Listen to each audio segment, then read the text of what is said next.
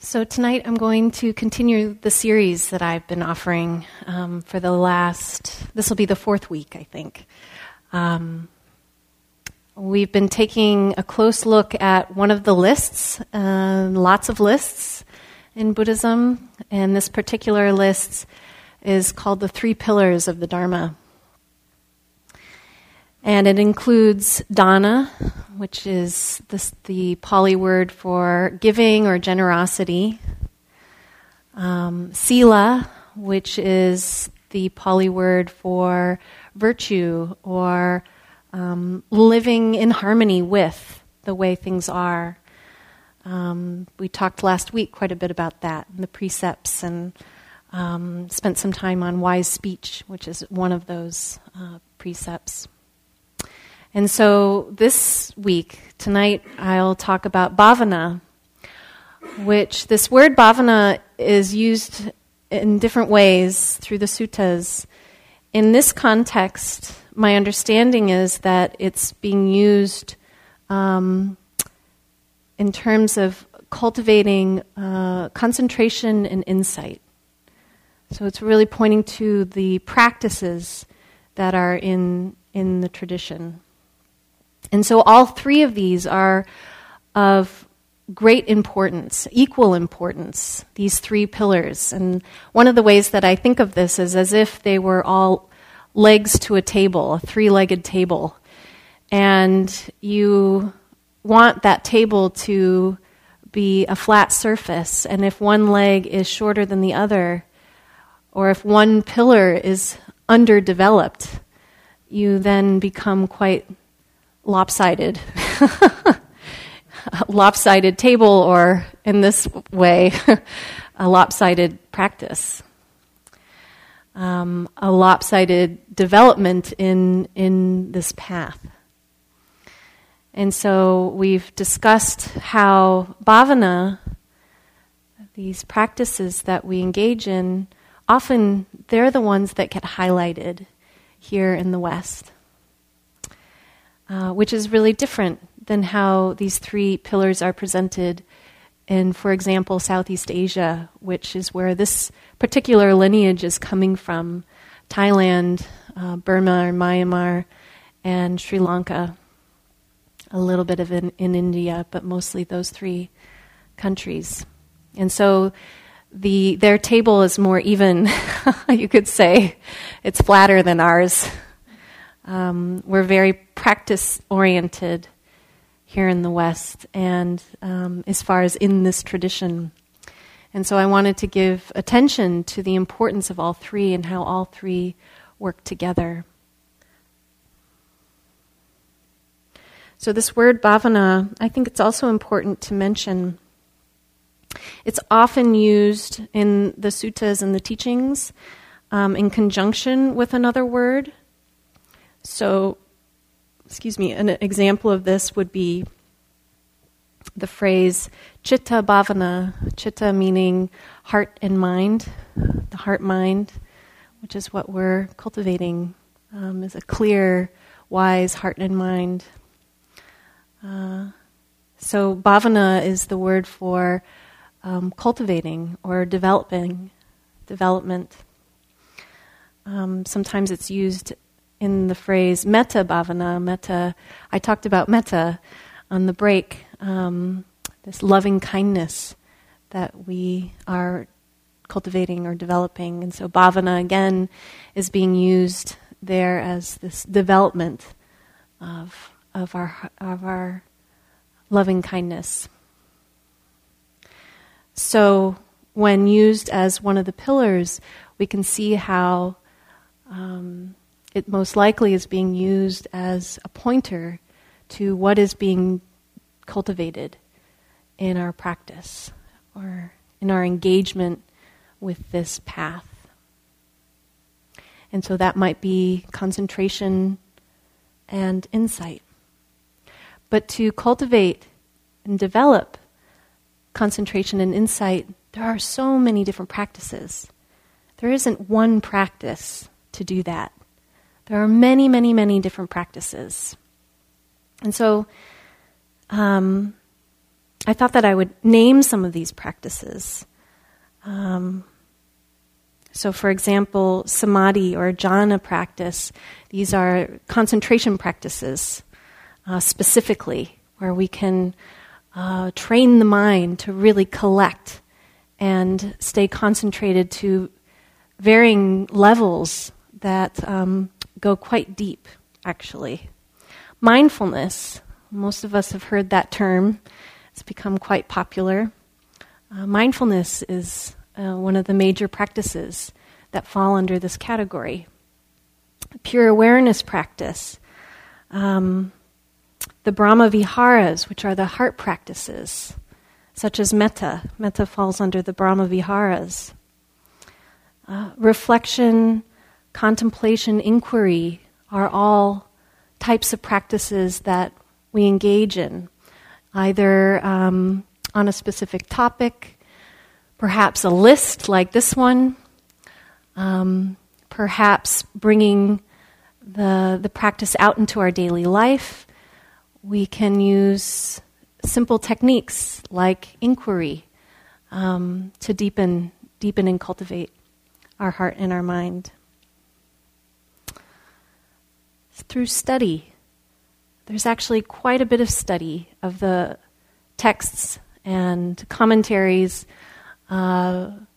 Mostly we see a lot of that in Southeast Asia, but there's some of that happening here as well. Some people, that is their main practice. It's not so much meditation, but through study, and this can be a really wise way to develop. And then there can be practice through movement, through your livelihood, through your work, your activities. There's even lineages within Theravada that resemble shamanism, ritual, lots of ritual, devotion, having a devotional practice. So all of these fit under this category of bhavana. And when we're developing this practice of bhavana, we begin to see how the dana practice, generosity, sila, the virtue, how we behave, what we put out into the world through our actions and speech, how those really support our meditation practices. And I've mentioned this a couple times, and I think it's a really important point, so I'm going to say it again, that so many of us come to the cushion or to the chair, to our practice, to calm our mind and to have some stress relief or relaxation in the body. Maybe you come because you're really looking for answers or insight, knowledge, wisdom.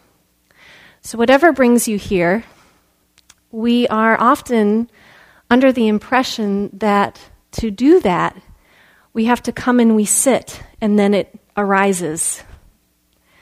But if you noticed at all in your sitting practice, the agitation, the aversion that might arise, the wanting for it to be different, the mind that just won't stop, it's not necessarily true that just coming to the practice and sitting that you'll have the benefits you were really hoping for. Does this ring true to anybody? Okay, good. So, with these three pillars, what we begin to really understand is that how we are in the world, how we are in our life, is what actually helps support our practice here. We've often got it backwards, that we'll come here and we'll practice, and that will be what changes our life. That can be true. That can be true. And if it hasn't been true so far, or if you're noticing that it hasn't been true lately, consider this, that how you are in the world is what will affect your ability when you come to the cushion. It will create the conditions that are needed, a mind that is not restless, a mind that's not cluttered with doubt or anger or aversion or confusion or restlessness, because that's how we spent our day or our week or our month or our year. No, instead it comes and it's already settled. There's a confidence there because our actions have led us to have confidence. The way that we are in the world is peaceful. And so that peacefulness comes into us when we are sitting here in our meditation. And from there, the concentration arises. The mind collects, it softens, it's energized. Our mindfulness practice is strong and stable. We can see clearly. And so it's just a different way of thinking about it. And we can start to see how these three pillars really work together. Because of course, from there, when you go back out into the world, that practice has an effect on how you then go back into the world. Does this make sense? Mm-hmm. So they're intertwined. Oftentimes we have these lists in Buddhism, and we can often think of them as very linear. You do one and then the next, and then the next. They might even be numbered list, and so it gives us this impression that we cultivate one and then the other and then the other, and the one at the top is more important than the one on the bottom, or vice versa. And we get these ideas about what these practices or these concepts, these lists are. There's nothing linear about them when we actually bring them to life in our practice. They're very much intertwined when they come alive, and they all support each other to create that evenness in our practice, that steadiness. So when I was thinking about Bhavana specifically, and what did I really want to share with you this evening, and I thought, well, there's all these different practices that we could get into, which wouldn't be a waste of time. But I felt like perhaps there was something more that I could touch upon. So what came to mind was to talk about what is it that allows us to stay in this particular pillar? What allows us to come and be inspired to practice? What brings you here even on a Thursday evening for 2 hours, 45 minutes of which is in silence and stillness? What made you do that? There's a reason. And I'd love to explore that and tease that out a little bit. So what I realized as I was looking at this list of all these different practices, they're all wonderful. And it doesn't matter which one you're engaging in right now. So I imagine that we're all doing it a little bit differently. And how you're doing it, perhaps it doesn't really matter so much, as long as it's inspiring you. As long as it's allowing your mind and your heart to feel nourished and relaxed and present. As long as it inspires and motivates you to be here in the moment and to keep coming back to that. That's what's important.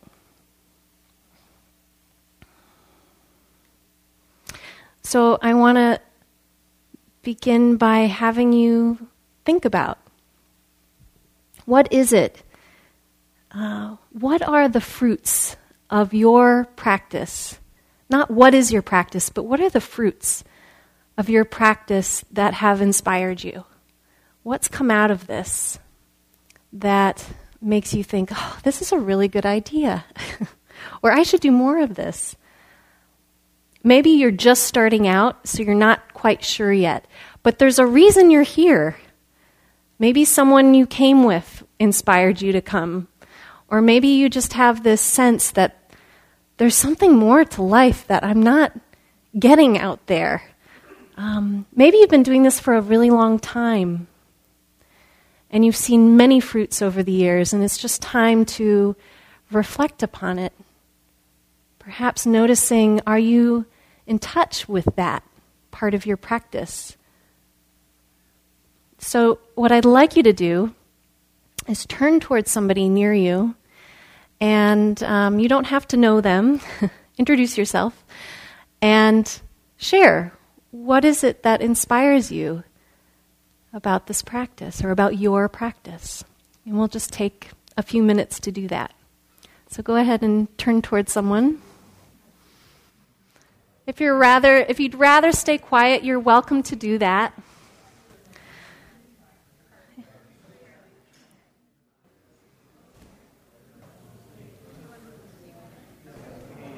We'll take just one more minute. Okay. You can begin to wrap up your sentence, and be sure to thank your partner or partners.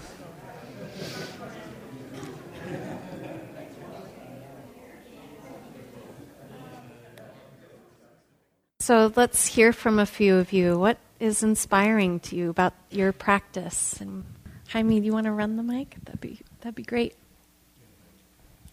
Thank you. Well, you all just talked about it. Yeah, great. Carly, thank you.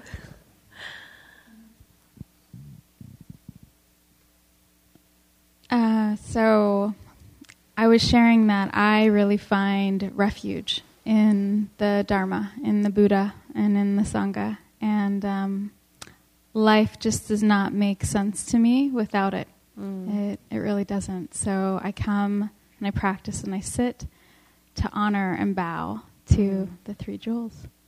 Thank you. Yeah. Thank you. I think Bing and I were kind of saying the same thing in different ways. I said when I meditate regularly, I find myself kind of just falling in love with everything more and more. And Bing was saying it just brings a sense of well-being to life. And it seems like, kind of maybe that's, and I think we both sort of said, yeah, that's the same thing. Uh-huh. Yeah. in different kind of words, anyway. It's mysterious in that way, how just coming into this moment and coming to silence, and then whatever engaging in whatever your practice is, and we end up falling in love with life and feeling that well-being. It's really quite a beautiful thing. Well, I'm more of a beginning practitioner. I don't have a whole lifetime as some people do. I just know that when I'm being nice, it feels good. And I like that. That's great. Thank you. Yes, right here. I like this question because had me looking more into a place I hadn't looked. But I think one of the things that inspires me with practicing is that when I'm, say, in a meditation practice, I give myself permission to let anything be as it is. And that is not something I do all the time in my life. It's something I would like to do all the time in my life. And so that keeps me coming back to the practice, because it feels so good to have permission to be and to have space for everything. Mm-hmm. And then that gets to expand into my day-to-day life. Yes. Thank you. Mm-hmm. Anything else?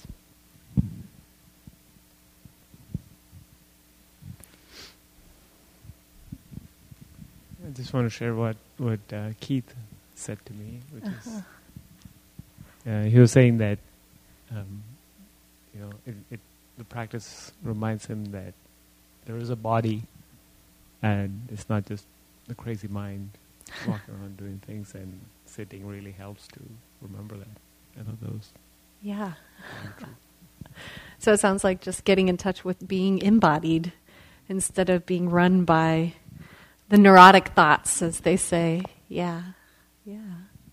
It's important. We forget really easily, right? How about one more in the back here? I just noticed, like, through the practice of meditation, less anxiety, less doubt, and then more kindness and wholesome action through that, because your mind is clear. Yes. Thank you. There's a couple of quotes from the Buddha that I pulled as I was thinking about my own relationship with this question. And I think that they touch upon what everybody's been sharing. And one is just the gift of being able to see things clearly. And that means including everything, right? Like you were saying, that in this practice we see it all. And some of it is what we really were hoping for. And some of it is the nasty bits that we didn't know we could just be with. But we learn how to just be with even that. And that feels invigorating in some way, not to be pushed around by that part of life, because it is a part of life and it's not going anywhere. Sorry if that was your hope in coming. It's not going anywhere. It is the rawness of being human. And when we can ease into even that part, oh, the relief. It's such a relief. And this is just a simple quote from the Buddha saying that 3 things cannot be long hidden: the sun, the moon, and the truth. And sometimes we fear the truth, right? We're not so sure we want to see the nitty-gritty of life that close. We spend a lot of time avoiding that area and patching it up and making it look like something else, so we don't have to really engage with it. And so a lot of fear can be developed from doing that. It becomes so unknown to us that we end up fearing it because we don't know it. And in this practice, we're asked to actually turn towards those areas of life, of being human, and get to know it. To actually see that it's no scarier than the boogeyman under the bed. There's nothing there. All this time that we've spent avoiding and pushing away and trying to just make it so we'll be comfortable, and all that efforting that we've put into doing that, we suddenly realize, oh, I don't have to do that. There's nothing there. Really, it's okay. It's really okay. And so we kind of inch to that place. We don't have to go right there to, oh, everything's fine. I question that when people go right there, right? Really, you need to look a little closer maybe. But we inch to it, we gently pull back the layers of our illusion. And we do it layer by layer, and over time through this practice, we start to really realize and trust that with each layer, we can really be there with even the scary stuff or what we thought was so scary. We also learn to appreciate not only all of life, like you were saying, just falling in love with life, but realizing we are a part of that. That we are not separate from anything that we're falling in love with about this life. This is a really beautiful quote. You can search throughout the entire universe for someone who is more deserving of your love and affection than you are yourself. And that person is not to be found anywhere. You yourself as much as anybody in the entire universe, deserves your love and affection. And we learn that through this practice. Slowly but surely, we start to trust that. So these are just a few of the jewels that come through practice and inspire us to keep coming back, inspire us to stay with all these different practices, to explore.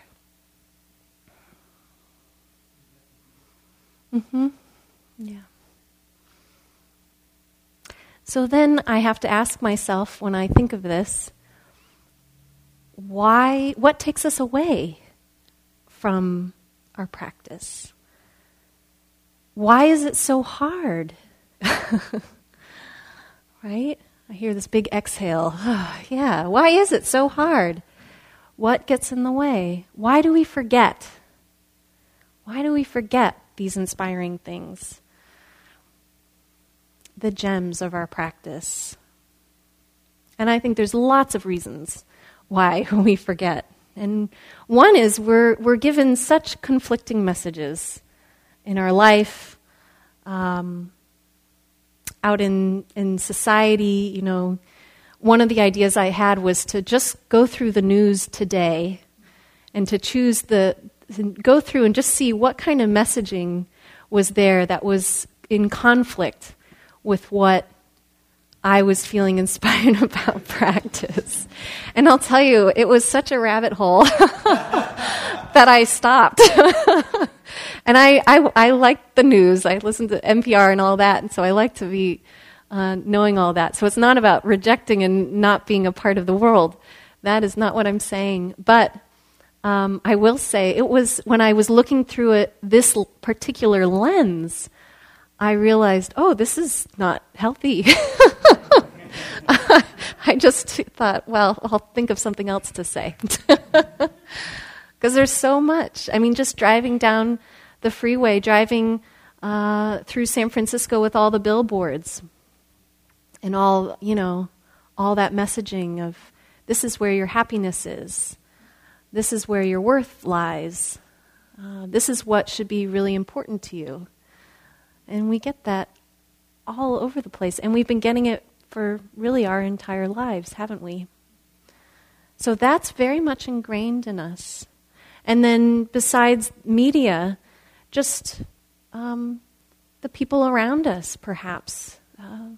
Hopefully we have really great friends and people in our lives that we can talk to in this way, and explore truth.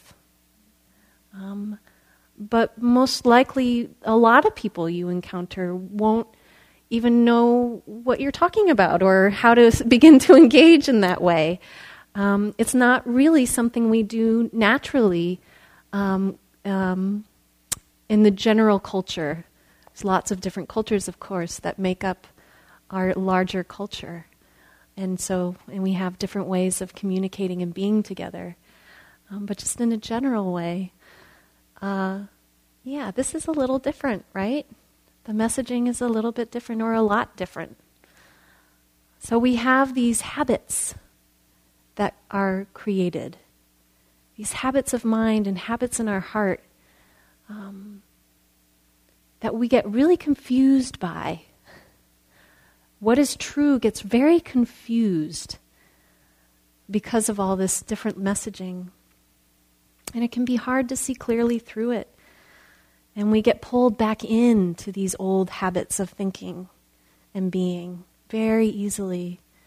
And it's okay to kind of, tap yourself on the shoulder and give yourself a little love and understanding because, how long have you been doing it this one way? And now you're, trying to right the ship.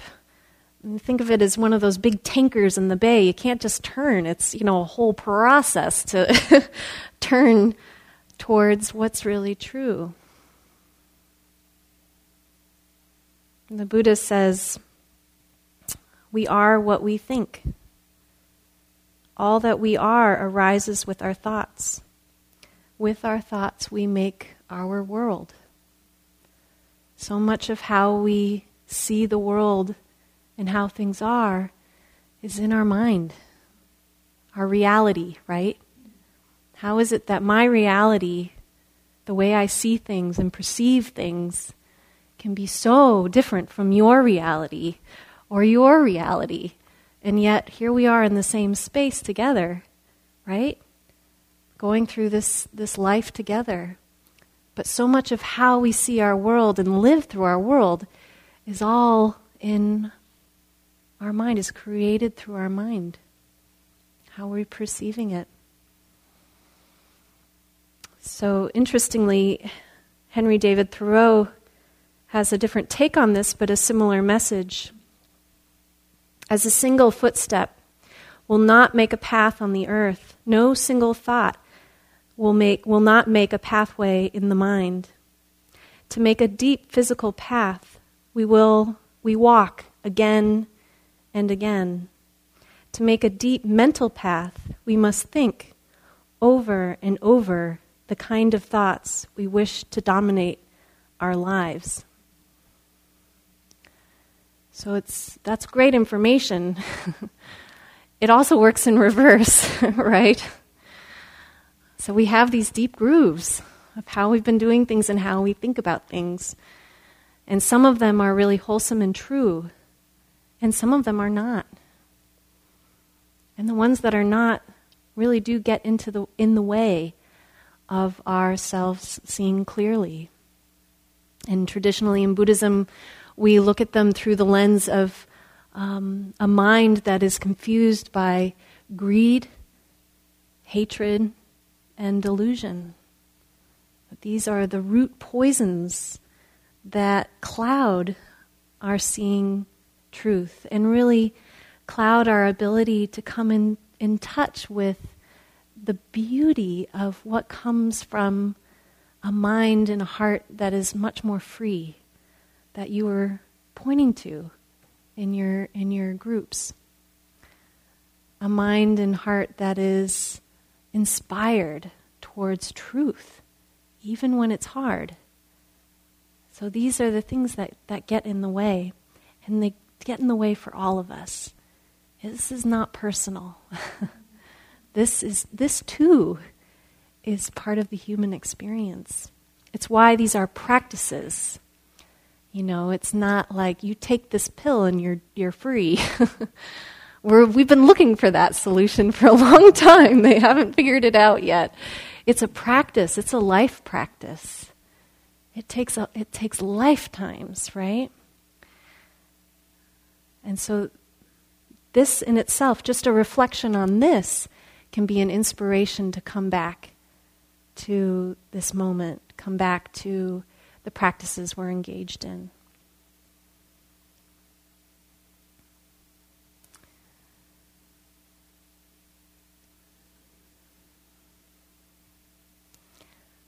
When I was thinking about all the different things that can keep us inspired, one of the things that popped in my mind was times in my practice history where I was in love with the practice. Not just in love with life, but in love with the practice and the discovery of truth, of how things were, even in its most simple forms. And some of you, I'm sure, have experienced this from time to time. And if you haven't, it's okay. It might happen.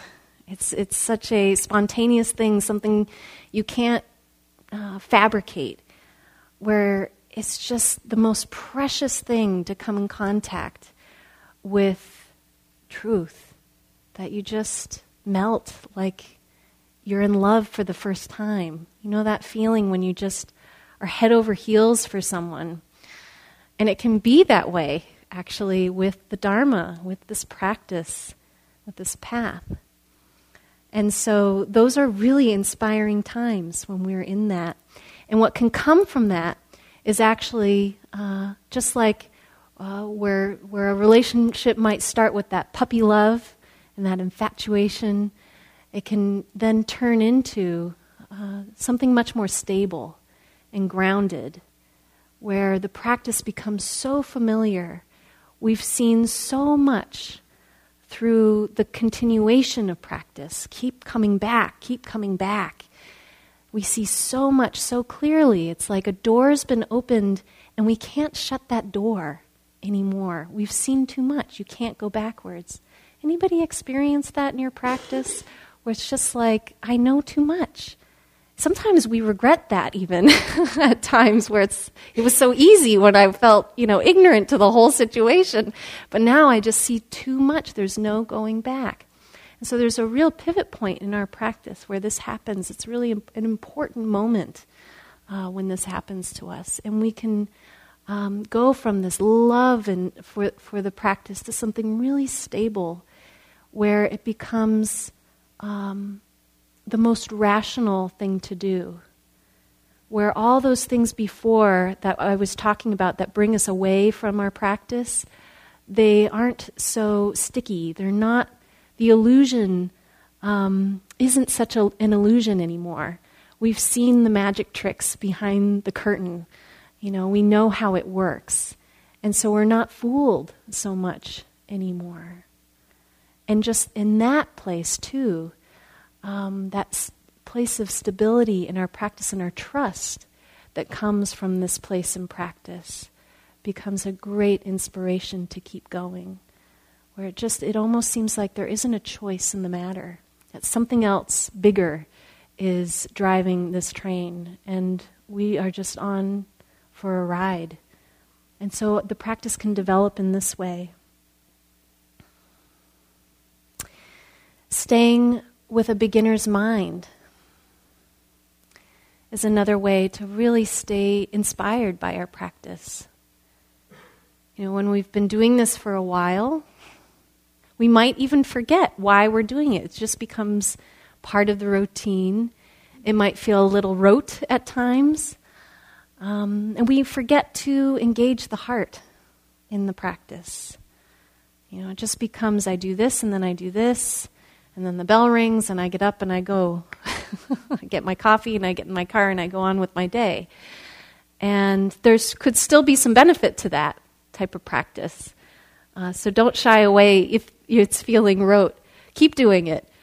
But is there a way to engage the heart and the mind that allows for more connection with why we're doing this? A more immediate, in this moment, this is what I'm doing and it's fresh. It's not just something I've done every single day. It's fresh in this moment. It's a new moment of practice. In reflection of that, of course, I had to grab my copy of Zen Mind, Beginner's Mind, and see what Suzuki Roshi had to say about it. And this is in his prologue. I'll just read a short piece of it. It says, for Zen students, the most important thing is not to be dualistic. Our original mind, he puts that in quotes, original mind includes everything within itself. It is always rich and sufficient within itself. You should not lose your self-sufficient state of mind. This does not mean a clouded mind, but actually an empty mind and a ready mind. If your mind is empty, it is always ready for anything. It is open to everything. In the beginner's mind, there are always possibilities. In the expert's mind, there are few. And so we can see that in our practice. When we really think, oh, we've got this down, or yeah, I know what I'm doing. To notice that, catch it. To revive the practice in a way by looking a little deeper. Is the practice that you're doing taking you to the edge of your understanding? Always going to the edge of your understanding and exploring that.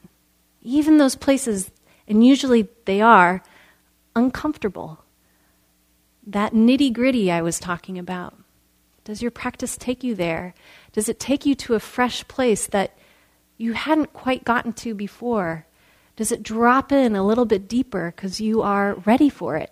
Your mind is open to it, which is what Suzuki Roshi is pointing to. That beginner's mind state.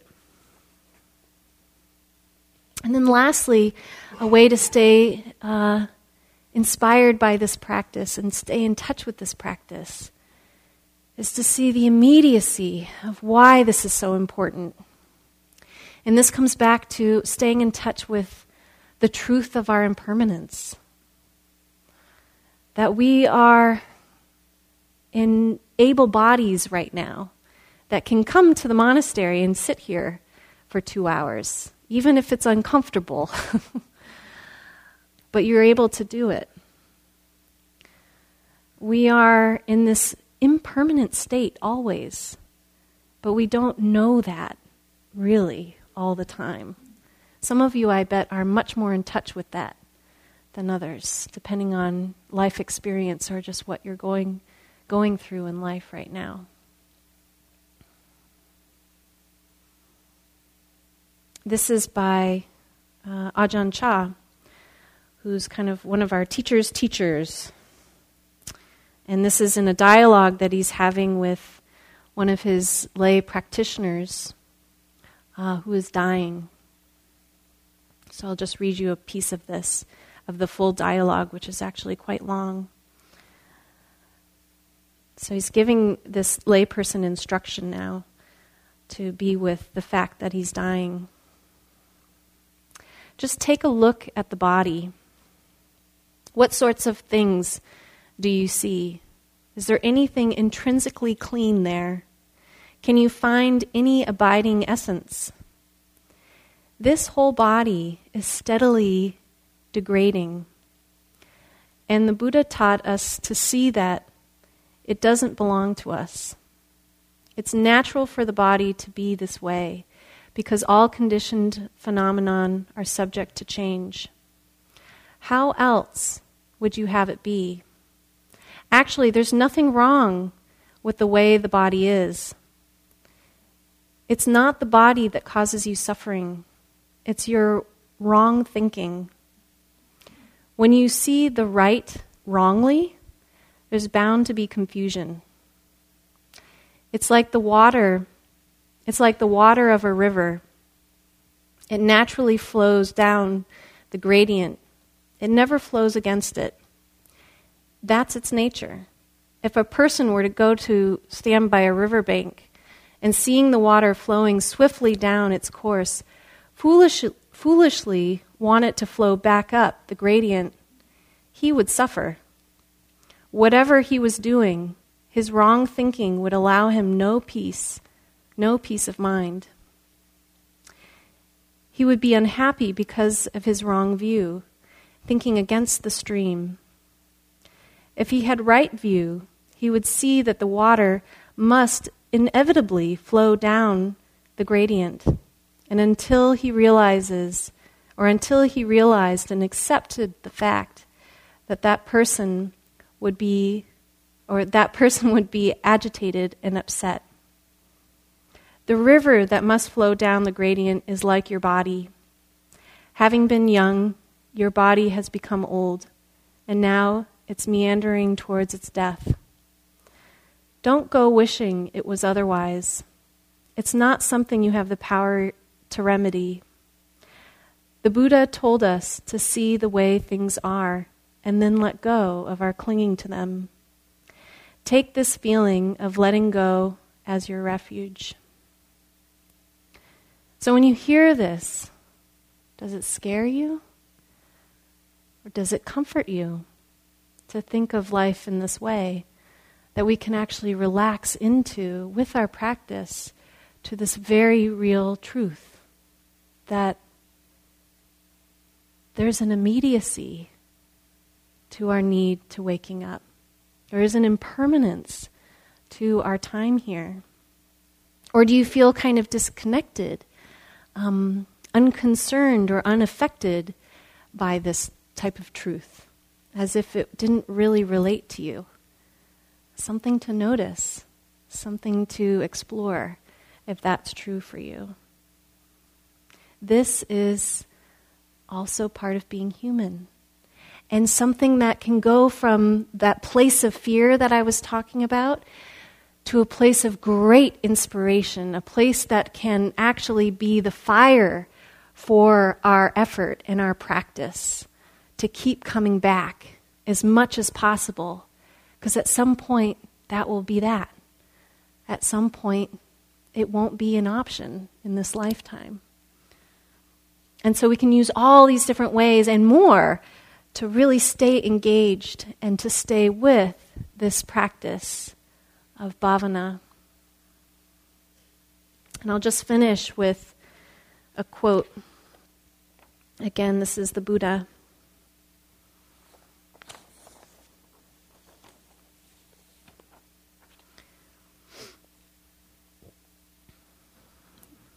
Just as treasures are uncovered from the earth, so virtue, sila, appears from good deeds, and wisdom appears from a pure and peaceful mind. To walk safely through the maze of human life, one needs the light of wisdom and the guidance of virtue. To walk safely through the maze of human life, one needs the light of wisdom and the guidance of virtue. And so I'll stop there with that reflection. And I hope that through this really quite brief, when you think about it, exploration into this particular pillar, that what you come away with is that this practice really is meant to inspire itself, and that the engagement of the heart in this practice and of our deepest desires for awakening and freedom, clarity, real happiness, true happiness, that our need for peace, these are all things that we can move towards, that we don't have to be afraid of that in our practice, that they can be great inspirations for our practice and fuel us in a way that's actually really needed to continue. So I hope you see that from this. So we'll dedicate the merit.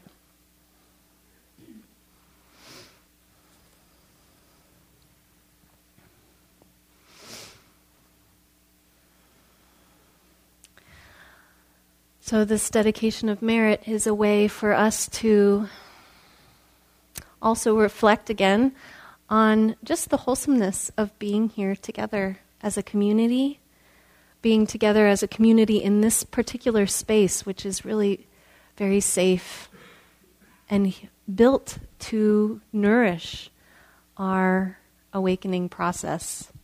It's very special. And so acknowledging the goodness, the wholesomeness of just being here and practicing and listening to the Dharma, we understand that, yes, we come and we hope that it has an effect on us, but we can go further than that and understand that this isn't just about us. It's for the people that we care about. It's for the people we interact with from day to day. It's for all beings everywhere. And we would like to dedicate the practice this evening especially to several people in our greater community. This was written by one of our members here, saying, I would like to dedicate the merit to my Uncle Jim, who struggles with drug addiction and is currently homeless. So we dedicate the merit to Jim.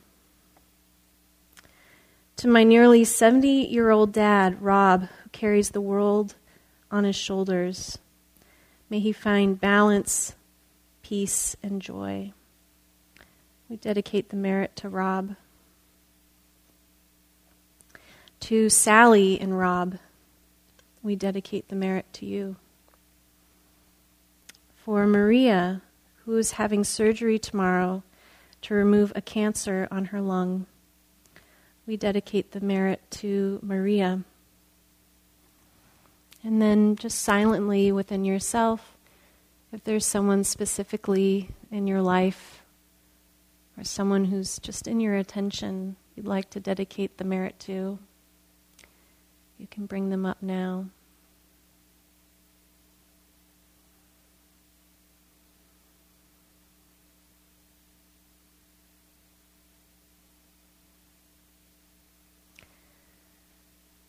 And then we extend that dedication to all beings everywhere, in all directions, those who are seen by us and are unseen by us.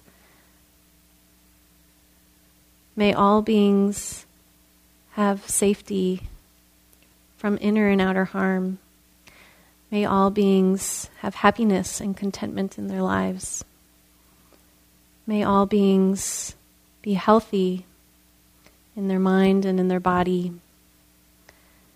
May all beings find a way to develop this path of freedom, this path towards true happiness and awakening.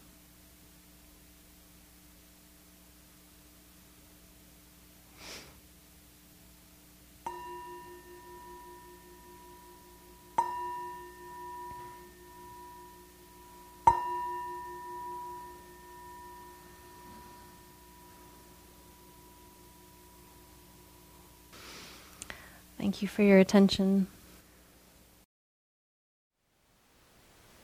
Thank you for listening. To learn how you can support the teachers and Dharma Seed, please visit dharmaseed.org/donate.